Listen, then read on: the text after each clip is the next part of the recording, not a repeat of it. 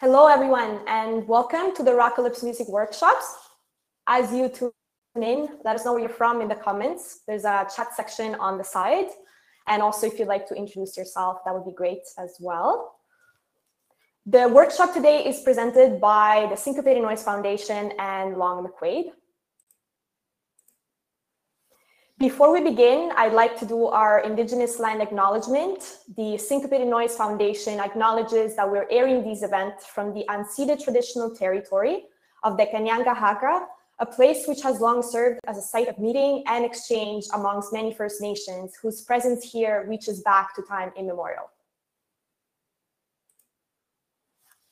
For those of you who are joining for the first time, our mission is to empower independent musicians, to provide access to music business knowledge, and also to learn directly from music industry professionals.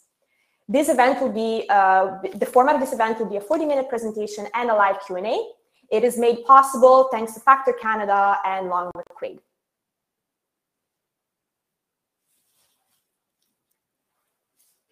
I will turn on my slides again because they have disappeared. Sorry for that. Here we go.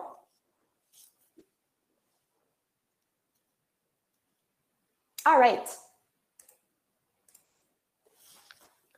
So our speaker today, Katie Celine, she's the account and project manager at Music Rights Clearance in Montreal.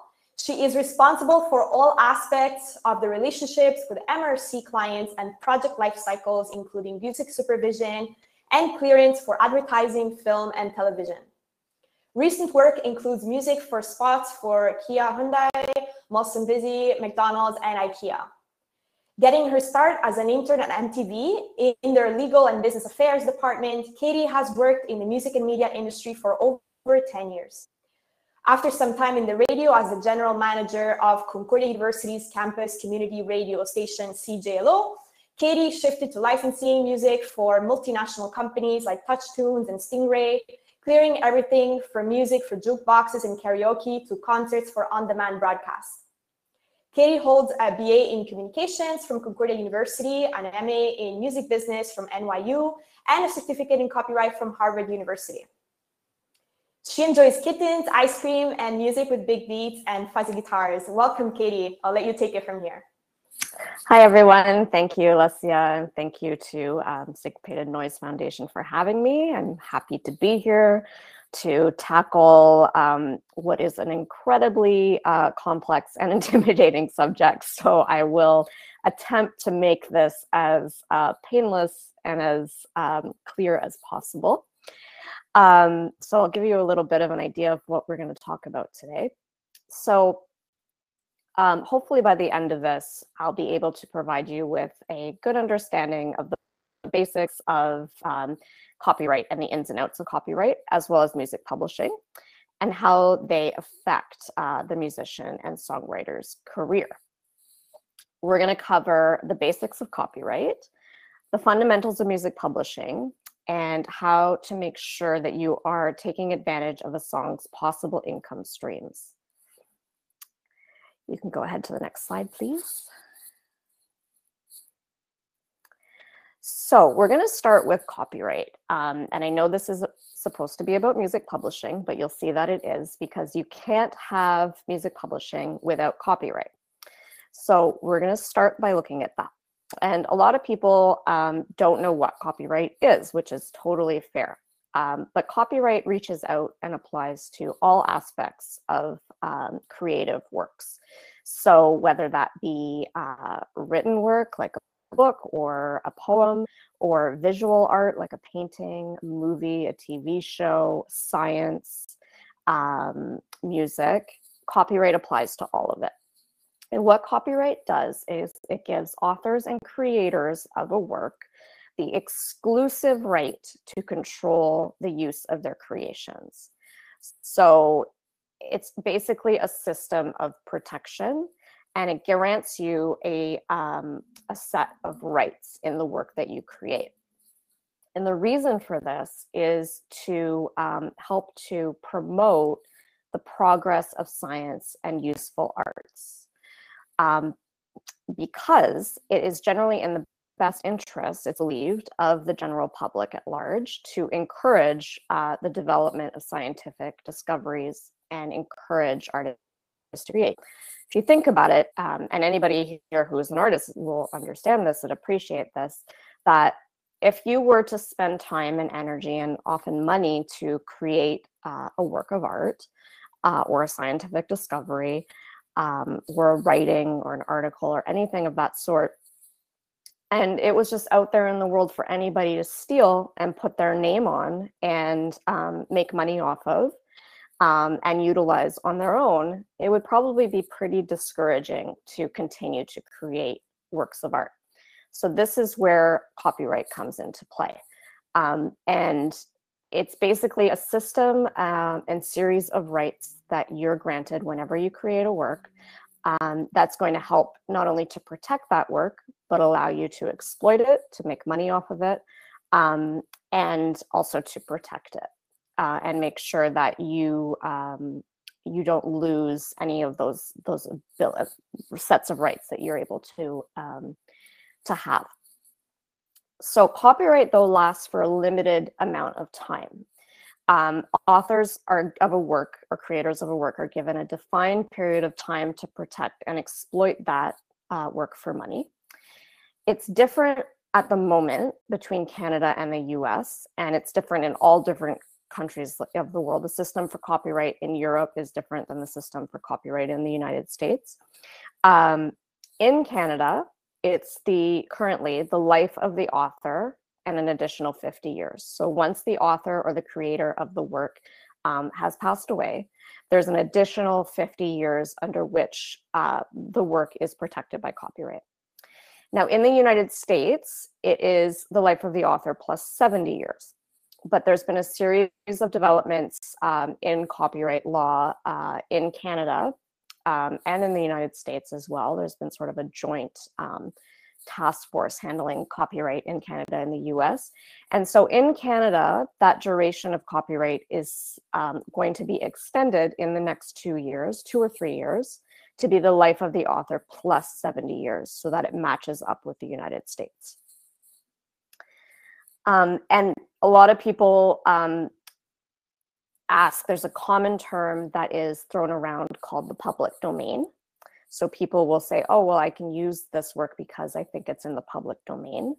What happens when copyright expires is a work ends up in what's called the public domain, in that those rights of copyright no longer apply and the work is free for others to use, to either to reinterpret or to take pieces of or to redo on their own. But you cannot do any of those things until the copyright enters into the public domain. And it's actually quite complicated to figure out if it's in the public domain, because if there's only one author, for example, then it's pretty obvious, right? It's this life of author plus 50 years. But let's say there's multiple creators or authors, which we'll talk about in a little bit. It's going to be the last remaining author alive, plus the 70 years or 50 years currently in Canada. So you have to know when the last person passed away before it can be considered in the public domain. And you also need to make sure you're following the public domain and copyright laws and terms of the country that you're using the work in. And as I mentioned, it's different in every country. So it can be a little bit complicated. And so you should never, if you think something's in the public domain, but you're not certain, it's always a good idea to double check. You can go on to the next slide. So what is copyright?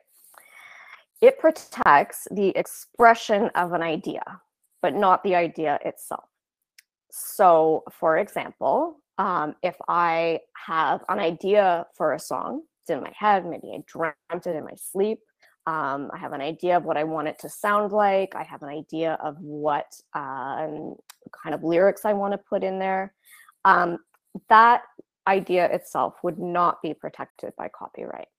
It is only protected by copyright when that idea is turned into an actual work and is expressed in some kind of form. So whether that is a performance of that song you had in your head, a recording of the song you had in your head, you write it down, you do a demo, you write a couple of notes down, you annotate the music, you do some music notation. By doing that, you're what's called fixing the work in some kind of tangible form. It can be in tangible form, but now in the digital age, it can also be a digital copy of that idea or expression of that idea. So once it's fixed in that tangible form, whether digital or physical, a copyright is automatically applied, so long as that idea is original. So if I went and took the book, The Great Gatsby, and I wrote it down myself, and I put it in a new tangible form, I do not enjoy copyright in that book. I, in fact, would be infringing on that copyright. So the idea, it's very important to remember that an idea is not protected by copyright, excuse me, unless it is fixed in some kind of form. So for music, it could be the song is recorded. Either the song itself is recorded or a performance of the song, a live performance of the song, that would be a copyright. Or if it's written, any kind of lyrics written down or musical notation, that would also be copyrighted. You can go ahead. Thanks. So what is copyright applied to? Copyright is applied to any creation, like I said, as long as it's in some kind of tangible form. So in the case of music, it's applied to musical works. And a musical work, that the dictionary definition of a musical work, is any work of music or musical composition with or without words, and that includes any compilation of that music. And we know it day to day as the term songs. What is a composition, though? And it's very important to remember that a song itself gets split into two. We're going to look at this more in detail in the next slide, but it gets split in two between a composition and a recording. A composition, you can't have a recording without the composition. The composition is that base work, right? It's the intellectual content of a musical work, and what that means is the any kind of musical content. So the lyrics, the melody, the structure, and this is created by authors and composers. It can be created by producers, arrangers, or a combination of all of these people. Now, once you have the song or the composition, it often gets recorded, and that recording gets to enjoy its own copyright. So a recording of a musical work or a performed composition is usually created by performers, so musicians, singers, DJs, MCs, and it's usually commissioned or owned by a record label. Or if you're independent, then you as the performer get to enjoy ownership of that copyright in the recording. So when you there's no recording without a song. It's something that's very important to remember. There's no recording without a composition. So it's a bit of a chicken and an egg type of situation, but you have to have the composition before you can even have the recording. Go ahead. And it looks like something like this. I find it always really helpful to visualize what this looks like when a song gets split in two. And you're going to see a lot of circles in this presentation. But for those of you who are going to be listening after the fact without the visual accompaniment, you can think of it as kind of like two pies, right? So you can think of your song as, all the components of your pie, right, that you're about to put together. And so first you have the composition, and that'll be one pie, let's say, and then you have the recording, which would be a separate pie, as it were, a separate circle. So the composition, why it's helpful to think of them as two separate parts is because each of these enjoy their own copyright. So the composition of the song is one copyright, and that recording of the song is another copyright. Um, the recording is sometimes often known as the master recording, or that's the first recording of a song. That term is being phased out depending on who you talk to because of some of the racial connotations with the term master. So often you'll hear of it as just the recording or the original recording. And it really depends on who you're talking about. I know Sony Music, for example, has phased out the use of the word master. Others have not. So just something to be aware of. So like I said, there are two halves of a song and always only one composition. However, there can be multiple recordings of the same composition or of the same song. You can go on to the next slide. So who owns a copyright's composition? So a song can have one author or multiple authors, and these are known when it comes to compositions as songwriters. Songwriters can be a composer, they can be lyricists, they can be producers, arrangers, like I mentioned. The authors are generally the first owners of the rights in the work, or the first owners of the copyright. So to give you an example, let's think of the show Friends. Let's say Joey and Chandler from Friends wrote a song together. They would be considered songwriters, and they would both own the copyright in the song. They'd be considered joint authors. And it could be just Joey and Chandler. It could be the entire cast of Friends that all wrote one song together. There's no limit in the number of people who can be authors in a work or creators in a work, but they would all be considered joint authors. So remember, though, that in order to have a copyright, the work has to be original. So if Joey, let's say, only wrote a bass riff, that's fine. It would still be enough for him to have the status of owner and to have the copyright in the song, as long as it's original. So it can't be a copy of somebody else's bass riff, and it's significant in the song. So it can't just be like one note. That's not going to be enough to get him copyright. But as long as it's a significant portion of the song, then he can be considered to be a joint author and have co-ownership of the copyright. So if you write a song alone, you are the sole owner of the copyright. And this is where we start to think of copyright in terms of percentages. So if you are a solo creator, you have 100% ownership of the copyright in the song. You can never have more than 100% ownership in something because it's 100% of the whole, right? So if you're the solo creator, you have 100% ownership. You can go to the next slide. If a song, though, is written with multiple people, they're all considered co-writers. And like I said, there is no limit to the number of co-writers you can have. But the splits in the song, or how the ownership is divided up, has to equal out to 100%. You can't be over that. So each person's share is what's called a split. And splits really need to be discussed with the people you create the song with early on. And it's a really good idea to write it down somewhere.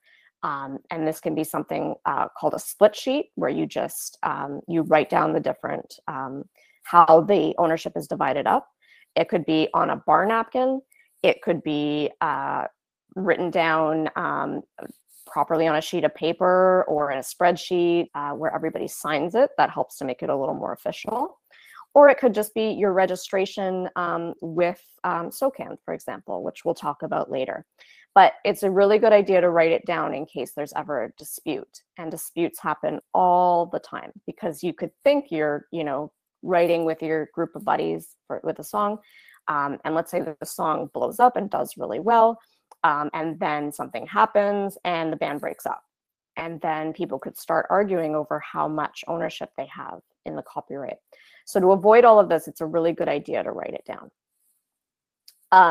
So the example I have here is where a song is split evenly. 4 people in the band, the pie gets split up in 4. Everybody has a 25% share of the ownership of that composition. but it could be divided up any way that you all agree to. So it could be maybe one person has 50% because they wrote the majority of the song, and then the rest gets split up into thirds. It could be that one person has 90% of the song and maybe somebody else just threw in a couple of lyrics or something and they have 10%. I've seen it get down to as low as 0.05% of a split on a song, which is crazy, but it does happen. You see that a lot in hip hop. You see that a lot in music that's been sampled.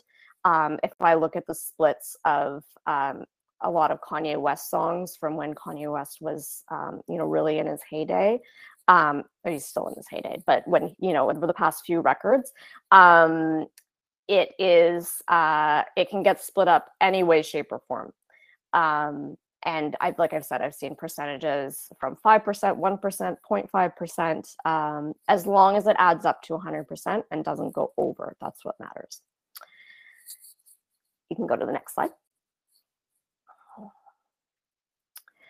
So, like I mentioned, by having copyright, you get a set of rights for your work.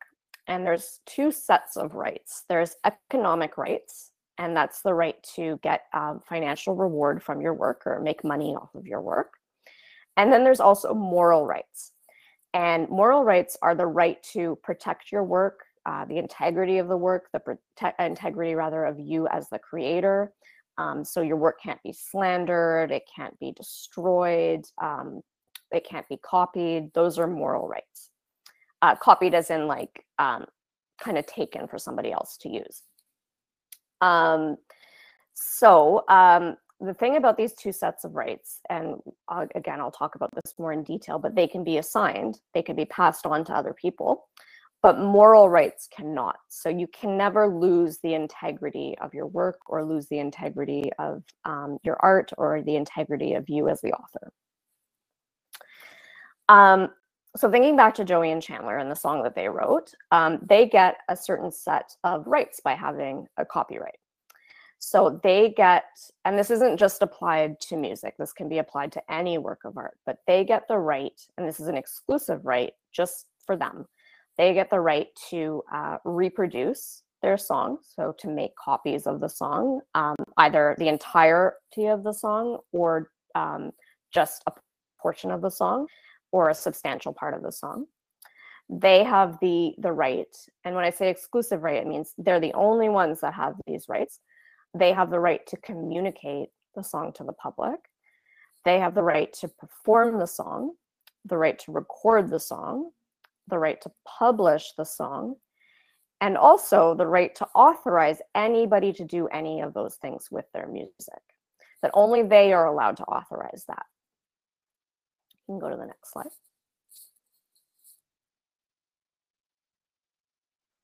So what does it mean to authorize the rights in a copyright? So a copyright or a portion of the copyright can be assigned or sold, and you typically see this happen when an artist signs some kind of contract or some kind of deal.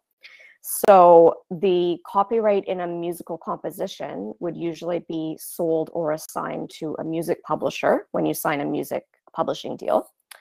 The copyright or the right to distribute or to make available, communicate to the public could be assigned to a distributor for your recordings.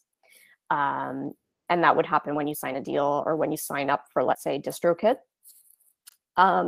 The rights to your recording are often also assigned or sold to a record label. So usually if you get an advance and you sign a record contract, the record label then gets to keep the copyright of your recording, or they'll commission the recording if it doesn't already exist, and then they own the copyright. A copyright owner can also give authorization, or what's known as license, someone else to use the work or use those sets of rights that are usually enjoyed only by the copyright owner. So a license is kind of like a permission. We'll give that, we'll talk about that more in a bit as well. So let's talk a little bit about each of these each of these rights. We'll kind of to understand what they mean. So the first is what's called the right to reproduce. So that's the right to create a copy of a work. So if we're talking songs for this purpose. So that gives you permission to copy your composition. We're talking just compositions here, not the actual recordings, just the composition. It gives you permission to, or gives you the exclusive right, rather, to copy your composition or your musical work onto a cassette, let's say, or onto a CD, or press it onto vinyl. To create and to download MP3s, to copy the lyrics or the sheet music, whether physically onto paper or online. So when you look up the lyrics to a song online on Google, and it will show up kind of in your Google search, that's what I mean by, that's a copy of the composition, of the lyrical portion of the composition. And for all of these copies, usually in music, there will be royalties associated to these. So whenever you hear the term mechanical royalty or a reproduction royalty, that refers to making a copy of the work. In Canada, typically it's referred to as reproduction, and in the US, it's typically referred to as mechanical. You can go to the next slide. There's also the right to communicate the work to the public. And it's really important that this isn't confused with live performance. So communicating the work to the public is not live performance. It's making those songs or compositions available to the public. So this could be on streaming services, on YouTube, having your songs played on the radio, or getting your songs on TV or in the movies. It's just the availability of that music. So it could be when your songs are made available via a distributor, for example, you're assigning the right to communicate that work to the public. Now, there is also the right to perform. So this is why the right to perform is not the same as the right to communicate the work to the public. The right to perform is literally the right to perform. But this could be a live performance. That's the most common right to perform, when you're on stage and you're performing your music. But it also is anytime music is heard by the public, either voluntarily or just generally in public. So this would be radio airplay, when you hear music in the grocery store, in a restaurant, or in a bar, at the dentist, anytime you hear music on TV, music in venues. So whether it's being performed or maybe it's just the music that's being heard between bands, on streaming services. Streaming services count because even though they are on demand, you're still, the music is still being performed. It's just somebody is choosing when it's going to be performed. So anywhere music is heard by the public. And this is most commonly known by the term public performance. And we'll talk more about that. And go to the next slide. So that right to perform can sometimes be confused with the rights of performers, and they're two different things. So the right to perform, if we think back to Joey and Chandler and their song, Joey and Chandler have that exclusive right to perform their song in public since they're the owners of the copyright. But the right to perform is different than the right of performers. So if you think of a cover song, the most classic example is the song "I Will Always Love You" that's most commonly known, performed by Whitney Houston in the movie The Bodyguard. A lot of people just assume that Whitney Houston wrote this song, but she actually did not. Dolly Parton was the one who wrote the song. And she actually performed it first. She has her own recording of the song. And then Whitney Houston covered it and did her own version for the movie The Bodyguard. So in this case, Dolly Parton is considered the songwriter. She's also considered the performer because she did do her own version. And Whitney Houston is considered also a performer, but Whitney Houston is not a songwriter. So Whitney Houston doesn't get to enjoy, Whitney Houston has passed away, but her estate does not get to enjoy the rights for the financial gain from the rights of the composition, but she does, or her estate would get to enjoy the rights from her performance. So performers could be actors, singers, musicians, magicians, dancers, basically anyone who performs a literary or artistic work.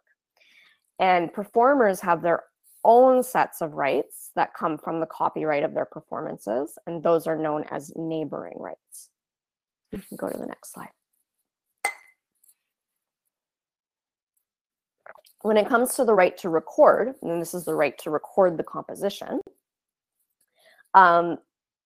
this would be when the sound recording, when the composition or the song is fixed to a sound recording for the first time. So the first recording of a song is usually called, like I said, the master recording.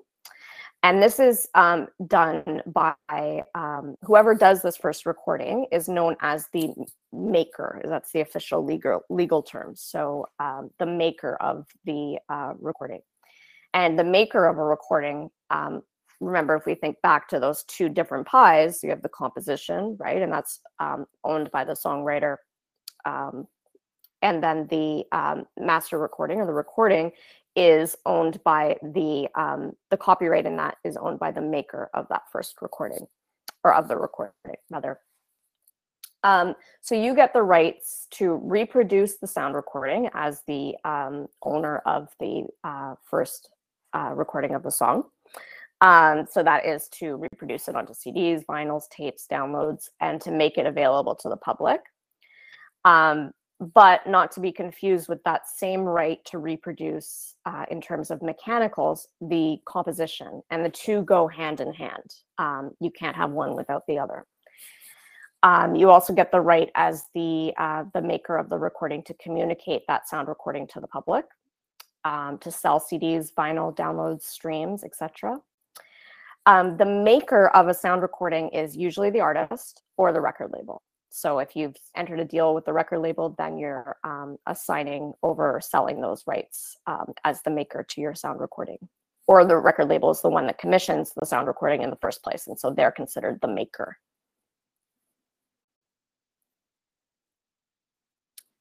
So, like I mentioned before, a really important part of copyright, and often how most people will get to make money off of their copyright, is by assigning that copyright. So this can be assigned in whole or just in part. And what assignment does is it transfers the ownership of a copyright over to somebody else, whether that's a business or an individual. It's that idea of buying something from somebody or selling it. So the assignment can be limited to a territory or a particular medium. So whether that's physical copy of the work or a stream or something like that, it can be all different, or a certain sector of the market. The two main assignments that we see for musical compositions, so the composition of the song, is that performing rights, that right to perform, will be assigned to a performing rights society. So that's SOCAN in Canada, ASCAP or BMI in the US, PRS in the UK. And the copyrights in a composition will usually be assigned to a music publisher. Master recording rights, though, which is going to relate to the recording of the song, are often required to be assigned to a record label when signing a record deal. And then those royalty terms, or how you're going to get paid for that assignment, are included as part of the contract. There's something that will pop up every now and then, if you're a creator, called a work for hire. And that should, anytime you hear the word work for hire, that should raise a little bit of a flag for you. It's not necessarily a red flag, but it's a flag. A work for hire is different in that than an assignment, in that you forfeit all of your copyrights right from the beginning when the work is created. You're creating the work for a company or an individual person, and you don't own the copyright. You're creating it for them. They own the copyright.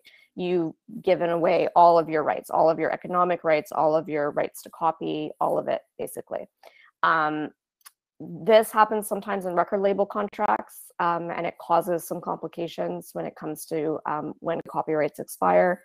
It's not necessarily a bad thing. You know, if you are commissioned to write a song for a commercial, let's say, or for a product or a brand, or for an app, and it's a quick work for hire, and you're happy to get a one-time payout for that work, that's great, but you'll just never get any money for it again afterwards.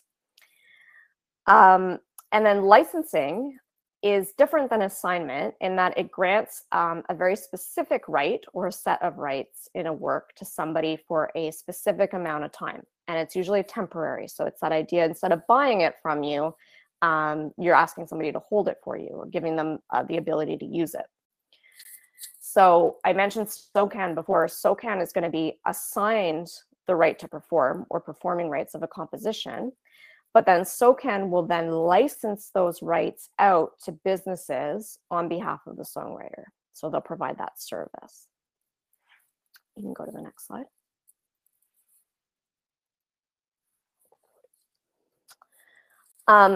Okay, so that brings us to music publishing. This is why we're here, right? And you can't have, like I said, you can't have music publishing without copyright. So music publishing is essentially the business of getting copyrights, of acquiring copyrights, protecting those copyrights, and promoting or exploiting them in the case of songs, and then collecting the royalties that those copyrights generate. So it's the whole package deal. So a music publisher is, their job basically is to make sure that songwriters get paid fairly, and that they do get paid whenever their intellectual property or their songs are being used. So for example, a music publisher will work with somebody like me who works to get songs to be used in commercials or in TV shows or films. They'll push somebody's music to somebody like me, and try to get the music to be used, and then they'll license the music out, and they'll make sure that I pay for it. They'll make sure I pay, not only that I pay, but that I pay a fair price, and that I don't end up abusing that copyright.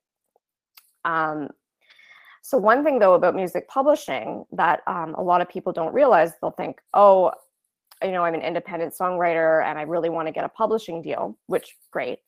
But a lot of people don't realize is that you are automatically the music publisher until you assign your copyright over to a music publisher. So if you've never signed a publishing deal, you are your own music publisher. You can go to the next slide. So what is the benefit of music publishing? What does publishing do for me? Or why would I even want to sign a publishing deal if I'm by default the music publisher? So a music publisher can make sure that your songs are registered and tracked around the world, and make sure that your royalties are getting collected, that your money that you're earning from the use of your song is getting back to you. A music publisher, though, is not involved typically in the distribution of your music, so they're not a distributor. And they don't always offer what's called creative services to exploit your music.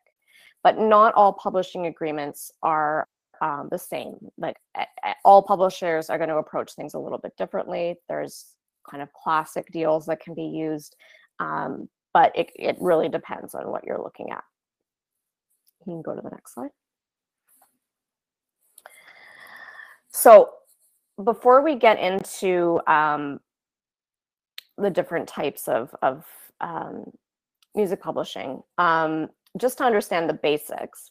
So this is where things might get a little muddy, and you have to use your imagination if you're listening to this and not seeing the slides. But so when we have a song, right, you have the composition, and that's what we're going to be talking about, because music publishing doesn't involve actual recorded music. That's where the record labels come in, but they are tied because you can't usually exploit a song in full unless there's a recording. But let's put the recording aside. So let's put that pie away in the fridge. Let's just talk about the composition itself. So when you get involved with a music publisher, you are the songwriter. You're the person or the people, if you're a band or a group of songwriters, who wrote the song. Let's just talk about one song. So thinking back to Joey and Chandler, they're the songwriters in the music. But let's say that they end up in a publishing deal. Or even if they don't end up in a publishing deal and they continue to be their own publishers, that composition, when it comes to, if we think about it in terms of the money that gets paid out for the exploitation of the composition, it gets divided into two again. Half of that money, or half of those rights, or half of the song stays with the songwriters. So that's the percentage of ownership of the work by the creator that gets paid, stays with them. It gets paid by them. They maintain all of the rights in their work. But they can assign their copyrights, or a portion of their copyrights, and all of those benefits that come with it, to a music publisher. And it's always going to be 50% of their share, of their portion of the song. So the 50% publishing share is the percentage of ownership of the work that was owned originally by the creator, but then gets assigned to the music publisher. The reason why a songwriter keeps their half portion of their copyright, of their share, is in order to protect them and to make sure that they still get to reap the benefits of their creation. And a publisher keeps the 50%, or whatever is assigned based on the publishing deal, for the benefits of the work that they're doing in exploiting the song. Now, what actually gets paid out and how that gets split up can look all kinds of different.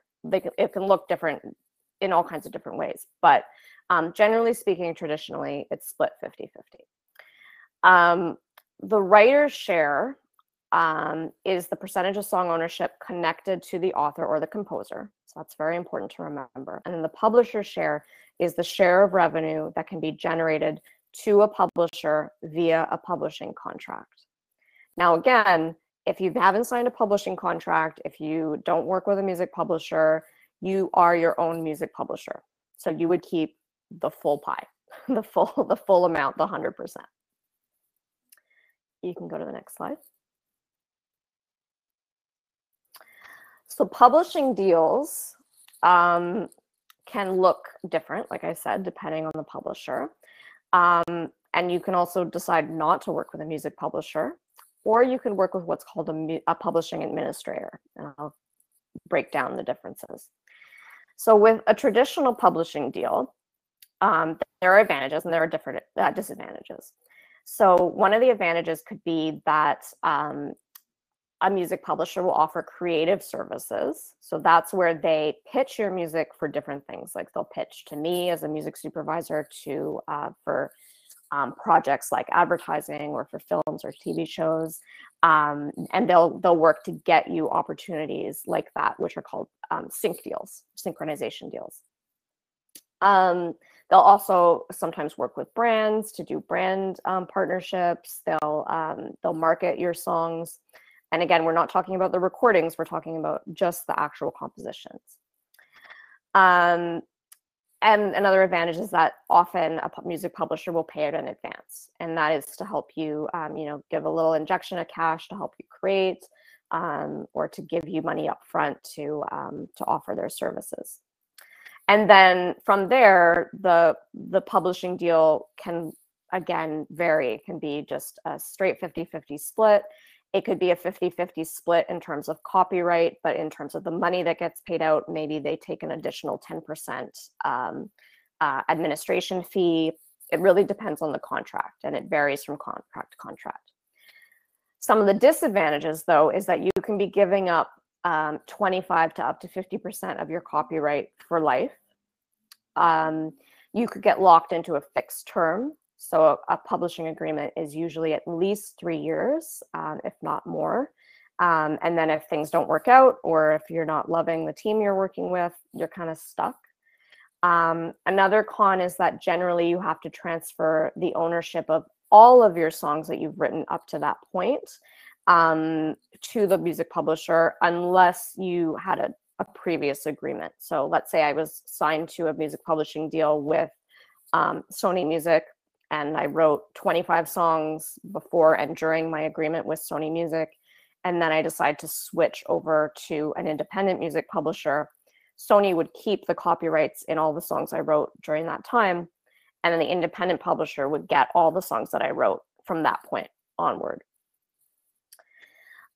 If you decide to maintain your own music publishing, to do everything yourself, that's great because you get to keep all of the royalties that would be coming to you as both the songwriter and the music publisher.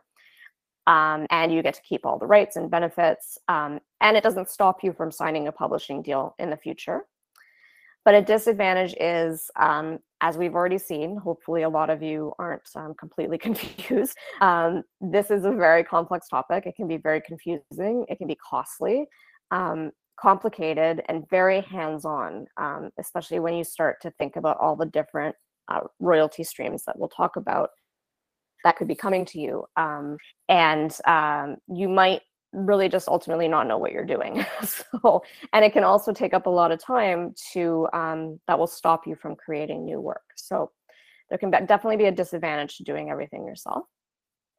An alternative is that you can work with what's called a publishing administrator. Now, there are companies that they offer distribution services and publishing services, like TuneCore. I think DistroKid might as well, but I'm not certain. There are companies, there's a company called Songtrust that offers publishing services where you get to keep all your copyrights, and they will keep a small percentage fee on any royalties that you make, but they'll track all your royalties, they'll gather all your royalties and pay out for you. But a company like Songtrust and TuneCore don't typically offer creative services or advances. But they are flexible, and they allow you to keep all of your ownership. And again, usually, they might be for, if there is a period of time that you're obligated to stay with them, it could be a year or it could be 3 years, but then you can usually sign a deal or switch providers in the future. You can go to the next slide. Okay, so now that we know all of this and we have hopefully a little bit of an understanding of what publishing is, how do you actually make money off of these songs, off of these compositions, or even actually your recordings? We'll touch on that as well. So remember, both halves of a song have a copyright that can be exploited to earn royalties. So remember the two sides. There's the composition, and that's usually handled, that involves your music publishing and often involves a music publisher. And then there's the recording, which can involve a record label, or if you're independent, you keep all of this. So there's a few different sets of royalties tied to those sets of rights that you get, the rights that you get in your copyright. So if we look first at, let's just start actually on the right side of the slide with the recording. So anybody who is listening that has that is in a band or is an independent musician, and you do everything yourself, and your distribution, let's say, is through one of the distributors like DistroKid, and you get your streaming royalties, as small or as large as they may be, from a streaming service like Spotify. Those are the revenues related to the recording. So those are the master recording revenues that you get from any time your song is streamed or a record is sold. Those aren't to be confused with what's called digital performance royalties that come from the performance of the recording, which is separate from the performance of the composition. And so both of those live with either the record label or your distributor, and then get paid out to you depending on the agreement that you have. Now, on the song side, remember there's the right to perform and the right to copy. So on the composition side, there is performance royalties associated from the performance of the composition. So that's going to be your SOCAN royalties, your public performance royalties. And then there's also mechanical royalties that come, or reproduction royalties that come from any time the composition is copied or a copy is made. And we'll break these down a little bit more as well. You can go to the next slide. But let's back up for a second. What are royalties? Royalties, we hear the term a lot, right? But royalties in music publishing is any money that's earned from the use of the song itself, the composition. Royalties from your label or distributor is money earned from the use of the recording, but it's all just money. It's any money that is earned from the use of your music. It's important to know that your composition royalties, though, are collected and paid out by collection societies or your publisher, while any royalties related to the master recording or the recording of your song are paid out by your distributor or your record label, who collect it and pay out to you. You can go to the next slide. Okay, so let's talk about these main types of song royalties associated with music publishing. So the big one is performance royalties, or the right to perform. It's not necessarily going to pay you out a lot of money, but it is one of the most important because it comes from so many different sources. So anytime the song is publicly performed or heard by the public, now again, that doesn't necessarily mean that you're performing it live, well, that counts. The whole category means anytime the song is heard by the public. So whether that's on the radio, whether it's out in a live venue, restaurants, bars, grocery stores, streaming services also count. So you're going to get a few different sets of royalties from streaming services, one of which will also be performance royalties, in addition to your royalties for the stream from your record company or from your distributor. Internet radio stations, non-interactive streaming services, it all falls under performance royalties. Mechanical royalties or reproduction royalties is anytime the composition itself is copied. So an example of that would be anytime the song is pressed onto a vinyl, and then there's copies of the vinyl that are made, or anytime CD is pressed, or anytime digital downloads occur. A copy of that composition is being made.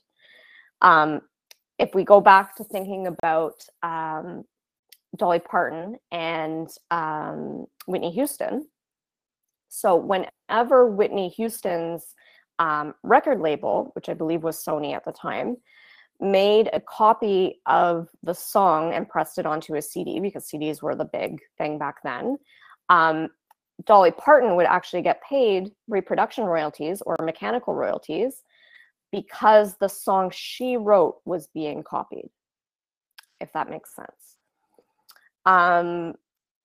Also, these also come from mechanical and reproduction royalties also come from streaming services, believe it or not. And there was a big fight over the past several years by streaming services and Congress in the United States as to whether or not mechanical or reproduction royalties should apply for online streaming.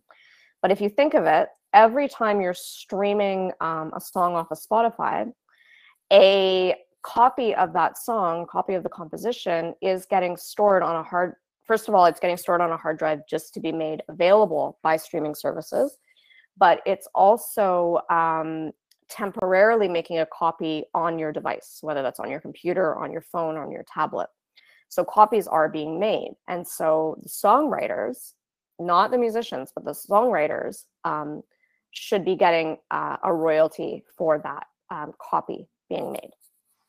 This also applies to ringtones. Ringtones aren't as big of a thing anymore as they used to be, but I remember when I had my first cell phone when I was in college, my ringtone was an MGMT song. So what used to be a thing. Anytime a cover song is recorded, you get paid a mechanical royalty. Anytime a soundtrack is made of a movie, for a movie rather, there's going to be a mechanical royalty. all of this falls under reproduction, and all of it gets paid to the songwriters. Now, when it comes to reproduction and when it comes to performance, you need permission to do all of these things, to make a copy, to perform the song live, to perform the song on a radio station or whatnot. Now, the thing is, though, is that why you would sign up for something like SOCAN or any of the services that offer mechanical royalties is so that they handle these permissions for you. Because if you had to deal with every single bar and restaurant on the planet coming to you for the permission to play your song in the bar or restaurant, or every radio station coming to you, it would be an impossible task. So that's why you sign up for something like SOCAN, which will handle licensing out to all of these places, collecting the royalties or collecting the money, and then paying it out to you as it's deserved. The same thing for mechanical royalties.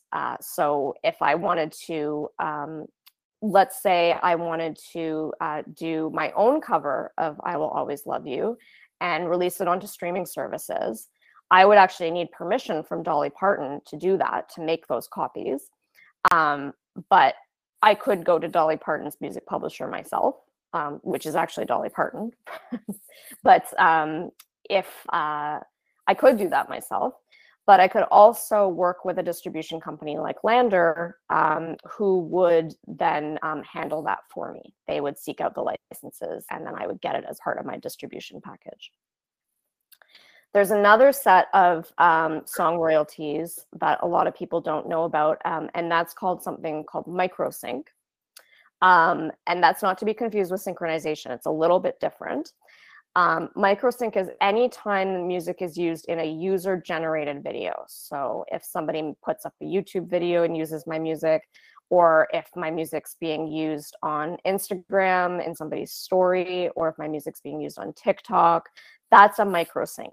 And it's a little different than synchronization in that typically music publishers will do a deal with the apps themselves, or with YouTube, or with Facebook, or with Instagram themselves, and then they'll get paid out royalties for those uses, and it's not something you have to worry about. Now, if you're independent, these things typically end up being handled by your distributor, if your distributor has a deal with TikTok or with Instagram, etc. You can go to the next slide. Lots of other ways that your song can be exploited and that you can make royalties. Now, one of the biggest ones is traditional synchronization licensing, or sync licensing. This is when your music gets used in a TV commercial, in a film, in a movie. Anytime the music is literally synchronized with an image, with a moving image, that's a synchronization. And there's no set standard for, well, there are standards, but there's no set fees to how much you get paid if somebody uses your music in a movie or in a commercial. It really depends on lots of different things: how big you are as an artist, how popular the song is, if you're signed with an indie or with a major publisher, if you do everything yourself. The fees vary, and it's a one lump sum payment for a license, for a set of rights to use your music. There's also performance royalties that come from that sync. So if I have my music used in a commercial, let's say a car commercial, and that car commercial airs on a TV network, and the song is heard, the TV network has a license with Performance Society, like SOCAN, pays them a separate royalty, and for the availability of my music being heard to the public. And then SOCAN will pay those additional royalties out to me. There's also royalties that can be received whenever somebody uses your music as part of a theatrical production. Those are called grand rights. Whenever lyrics are being put online, or being written down or printed and distributed or sold, or sheet music, those are called print royalties. So when you see those lyrics, when you Google somebody's lyrics and they're up there for you to read, the service that's actually providing those lyrics needed a permission, needed a license to make those lyrics available, and then royalties are paid on usually on a per click basis. There's also the rights that you get in a copyright for derivative works to be made. A derivative work is any kind of new arrangement or parody of your song. And then so you'll get royalties from that if somebody does that. Anytime your song is sampled by another artist, that will use the original recording and the composition to create a new recording. So you would get royalties from that. Cover songs, like I mentioned before with Dolly Parton and Whitney Houston, there's reproduction royalties from that, as well as public performance. And then if anybody uses your music in podcasts as well, you can't use, if you're producing a podcast, you can't just use music, you need permission. And in order for all of these things to happen, whether it's the three main uses that I mentioned before or any of these, whoever is using this stuff needs permission. They need a license, because remember, as the songwriter, you have the exclusive right to use your music in any of these ways. But if somebody else wants to use that, you can temporarily license out these rights to people, and then they have to pay you royalties in exchange. You can go to the next slide. So any public use or reproduction or sale of your music is going to result in royalties. So like I just said, thinking back to copyright, the owner has the exclusive right in the copyright. And remember that those rights can be sold or assigned for other people to handle or for other people to use. And when you hear the term license, it's basically granting permission and the responsibilities for use to someone else to use the song under certain conditions for certain reasons. So when somebody asks me what I do for a living, because I work in licensing and nobody ever understands what that means, all I do is I explain that I basically get permission for people to use music. I get the permission for people to use music, and then I take care of working out all of those permissions and making sure people get paid. So that's essentially the process of licensing. So a license ensures that songwriters earn money for their use and that their song is being protected from any kind of illegal use. So a license is always going to be for a certain period of time, for a certain use. And if anybody is using beyond that, then that's a breach of the license or a breach of copyright. And there can be really big penalties for that. A license doesn't change the ownership of a copyright. So you're not selling your ownership over to me. You're not passing the ownership over to me. You maintain ownership, but I get to use your song in the way that we've agreed. So when I'm licensing a song for a commercial, I'm approaching the songwriters or their music publishers who represent them, as well as their record label or they themselves, if there is no record label. I ask for permission to use the music in an ad. I give all the different criteria of how the music's going to be used, whether it's going to be on TV or on the internet, for how long, in what countries, and then they give me permission. I draft up a contract. I have to follow, or they draft up a contract rather. I have to follow the restrictions in that contract. I have to pay the fee we agreed to. And then after that contract is over, I lose all of those permissions I was granted. And then I have to stop using the song, and that should be it. And if I continue to use the song despite this, that would be a breach of the license. So for example, there's lots of different kinds of licenses. Sync is one of the main money makers because the fees can be quite large, but there's lots of different kinds of licenses. So a songwriter can assign their public performance rights to a performing rights society, who would then license those performances of the songs to a business like a restaurant, and then they would, or a radio station, and then they would track and collect and pay royalties. Songwriters would sell their publishing rights to music publishers who would then license any kind of permission, like a synchronization, to use the songs in TV shows or movies or commercials, or to make copies, so mechanicals, or anything like that. You can go to the next slide. Performing rights organizations, or PROs, and collection societies are one of the main ways you get your royalties. So that would be SOCAN in Canada. They're the main and only performing rights organization in Canada. In the States, there's ASCAP, BMI, CSAC, and GMR. So there's lots of different ones in the US, and you can choose which one you want to sign up with. They each have their pros and their cons. CSAC is invite only, so is GMR. GMR is usually reserved for really popular and well-known songwriters. In the UK, it's PRS. In Europe, a performing rights organization, or PRO, is actually known as a collective management organization, or CMO. So just a little thing to be aware of. In France, it's a SEM. Now for mechanicals, it's usually a different set of people. Or for reproduction. In Canada, it's CMRRA, or the Canadian Society of Mechanical Rights.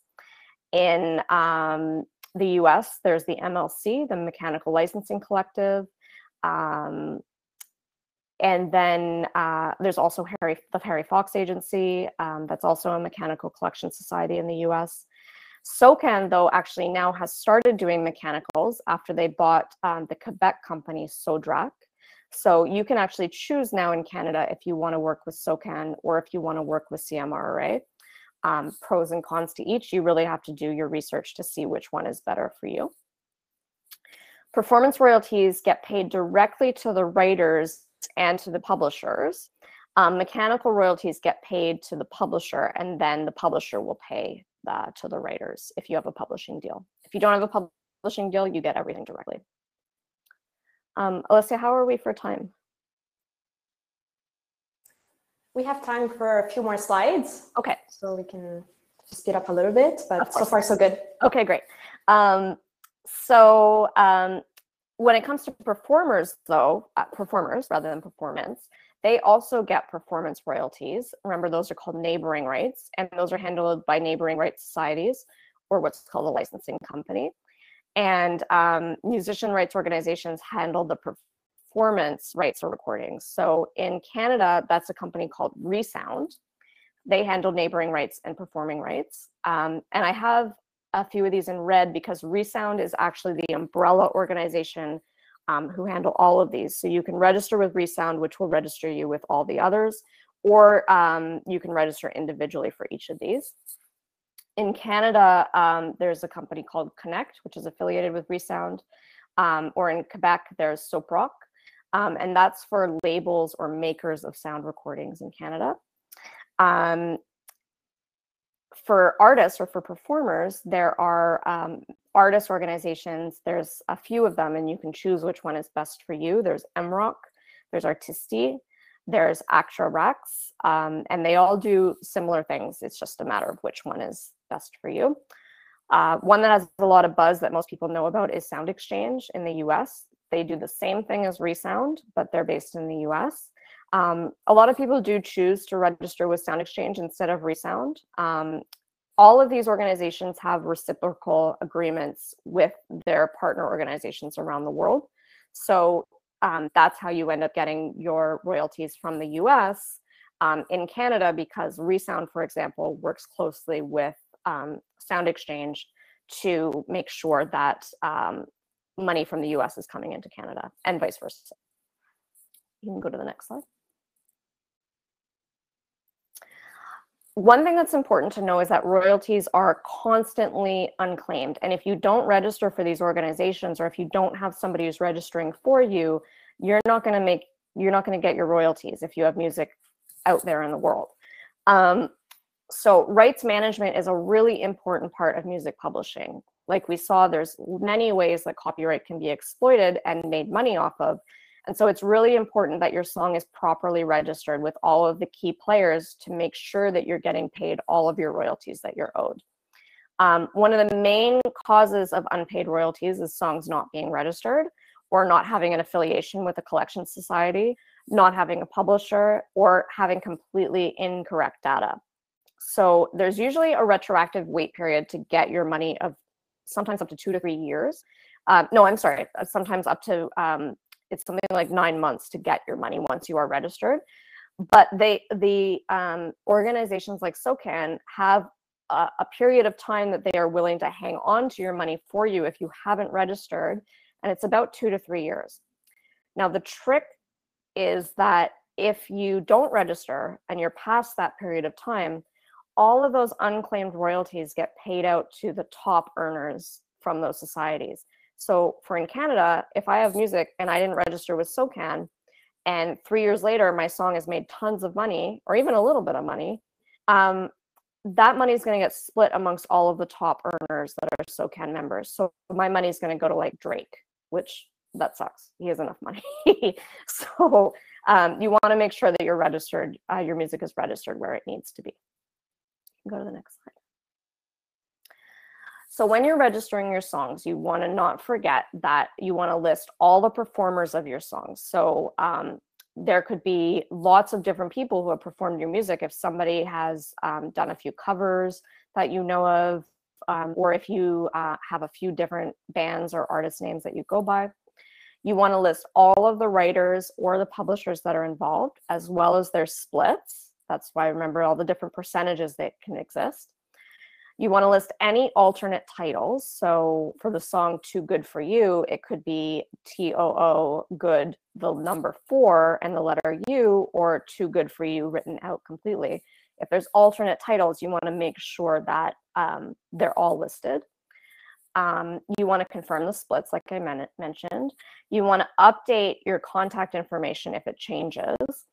And you also want to report any live performances. A lot of people don't realize is that when they play a show at a concert venue, like let's say you do a show at MTELUS and you played, if you don't register that show, you're leaving money on the table by SOCAN, because MTELUS has to pay for a license with SOCAN, and then for their live shows, that money then gets paid out to SOCAN.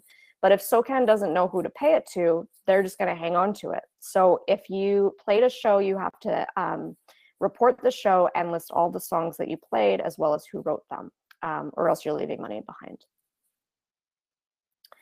So the big question I get asked all the time is where to register in Canada. So if you're a songwriter or composer, you want to sign up with SOCAN for the writer's share of your public performance royalties.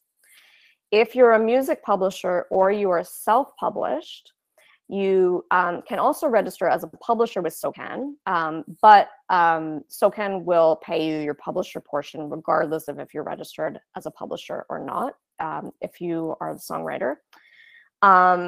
That's for your public performance royalties. And you want to register with CMRRA or SODRAC via SOCAN for your reproduction royalties.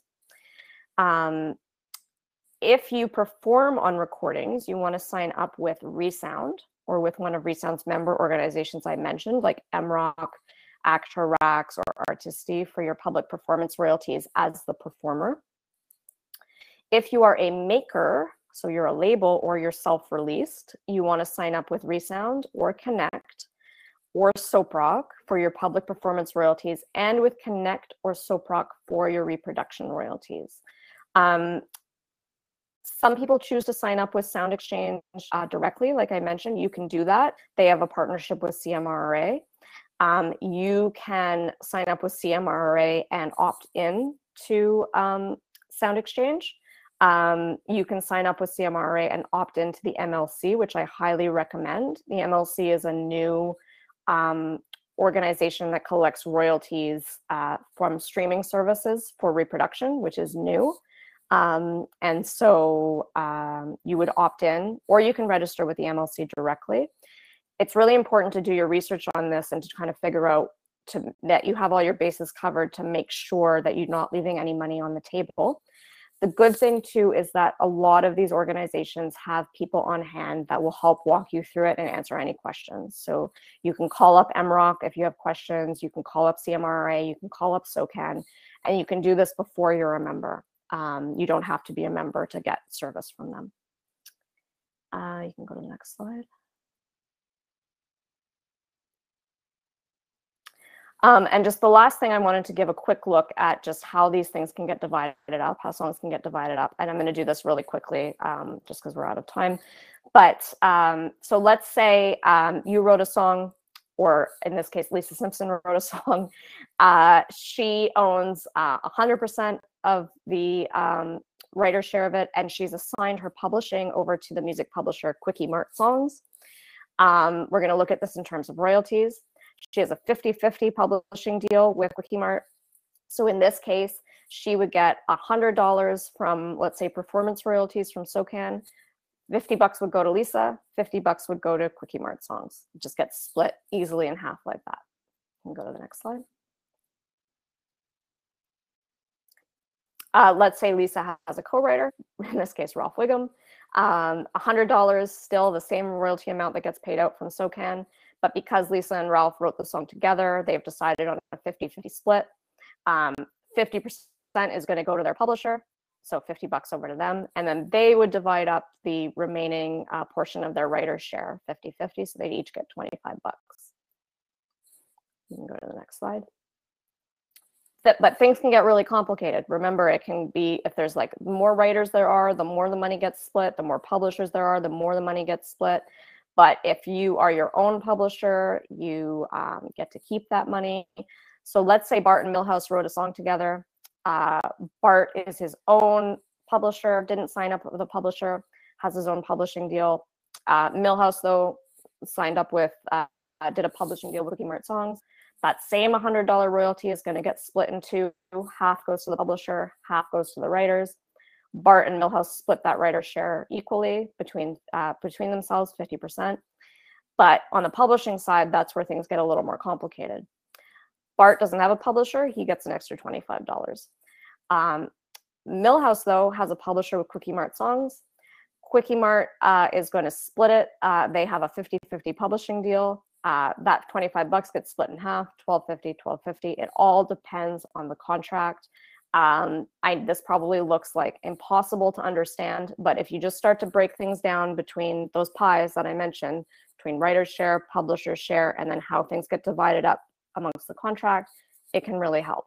But asterisks on all of this, before you enter into any publishing agreement, you want to have a lawyer look over it. You want to make sure you understand the ins and outs of it. You want to make sure that you know exactly how much you're going to get paid.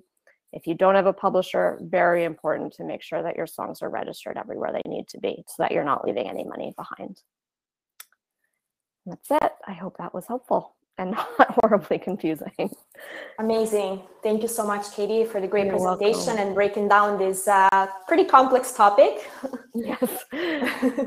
So we do have a few questions, actually, from our audience. First question, Alan would like to know, as a SOCAN member, is it enough to be protected once the work is registered with them?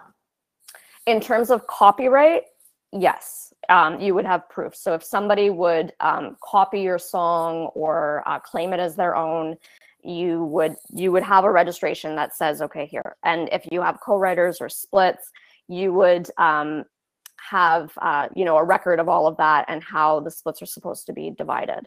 So you would have proof, for example. But you don't need proof to have a copyright. You don't need to have a registration, but it makes it a lot easier if there's any kind of issue that pops up or any kind of split or dispute, rather. Now, obviously, there can be, there's a million songs called Love, right? Or there's a million songs called whatever you can think of. So sometimes it can be hard to distinguish those. You can register with the Copyright Office. There's an old school thing of like mailing a copy of something to yourself. It's supposed to be like the way of like showing I have a copyright or I fixed this work. You can do all of that with technology now. It's a little easier to, a lot of songs are recorded and put up in a cloud somewhere or whatever. So it makes things a little bit easier. But ultimately, you want to be able to have some kind of proof or record. And there's different ways you can do that. But essentially, registering with SOCAN is a good step. And it makes sure you're getting paid your performance royalties. So definitely recommend. Perfect. Thank you so much for answering that. There's another question from Paul. He wants to know, so I have co-written a song with two others and registered the appropriate split. I've also used some of the ideas, so chords, special riff, to write 2 other songs with totally different ideas for this story. I have given the original writers of the original song the same split on the new works. So comment on the copyright. Oh, sorry, you cut out. What was that last little bit?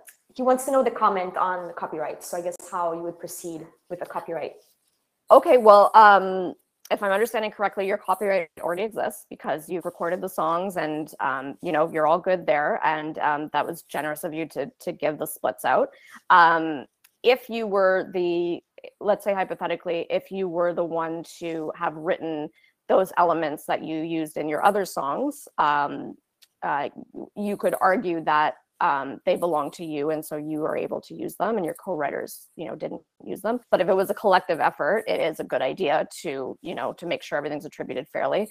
And this is why split sheets or registrations are really important, because it settles any kind of dispute in the long run, and you all agree to what it is. So it's a good idea. You know, anybody can register different people with SOCAN.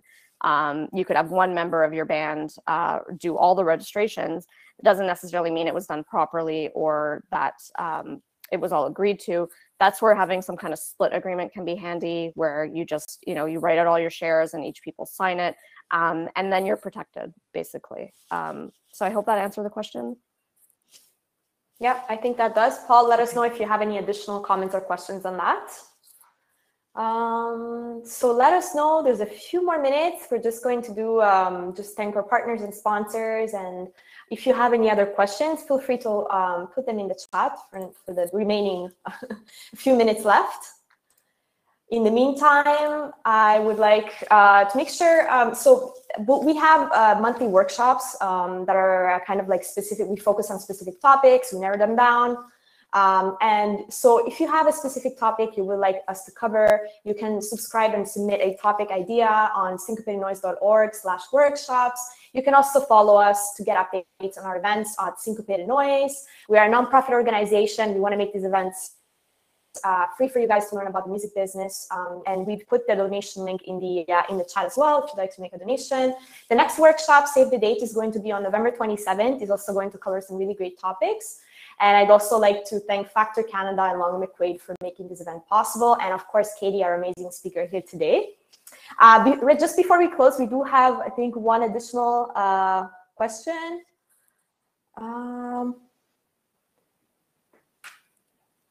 Okay, so Jazz is saying, I have written and recorded a song on a beat made by someone else. How would I split that? So when it comes to sampling, that's a complicated thing, and you need permission from the person that wrote the beat to use it. So if that is somebody you know, great. You want to make sure that on the SOCAN website, it asks for the composer. Okay, so first you need the permission to use that beat in the first place. So you can't register the song, you can't use the song, you can't distribute the song without the permission of the person who, okay, you have permission, great.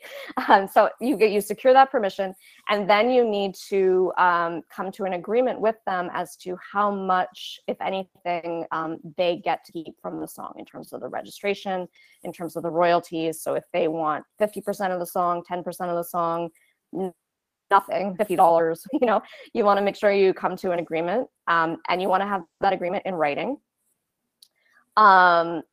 It is completely up to you if the producer gets a split. So I saw that he says, I was told by a SOCAN member that the producer does not get a split. That is not true. It depends on what you agree to. If they're paid for their production time and they waive and their studio time and they're not considered a songwriter, then that's perfect.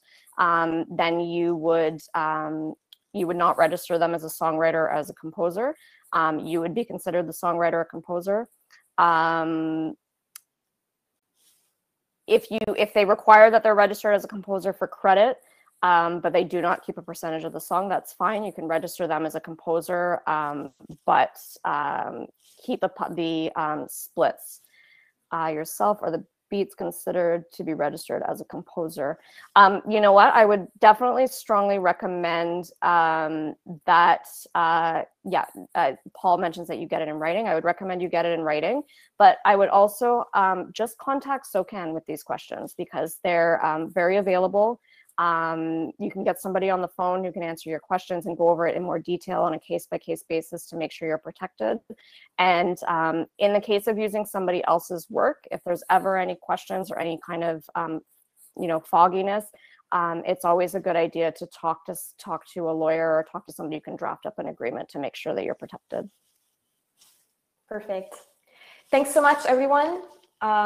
So let us know if you have any questions. Subscribe to our workshops. Thank you so much, Katie, for your amazing presentation. You're so welcome. Thank you so much for having me. And we'll see you at the next workshop. Thank you. Thanks, everyone. Have a great Thanks, afternoon. everyone. Bye. Bye.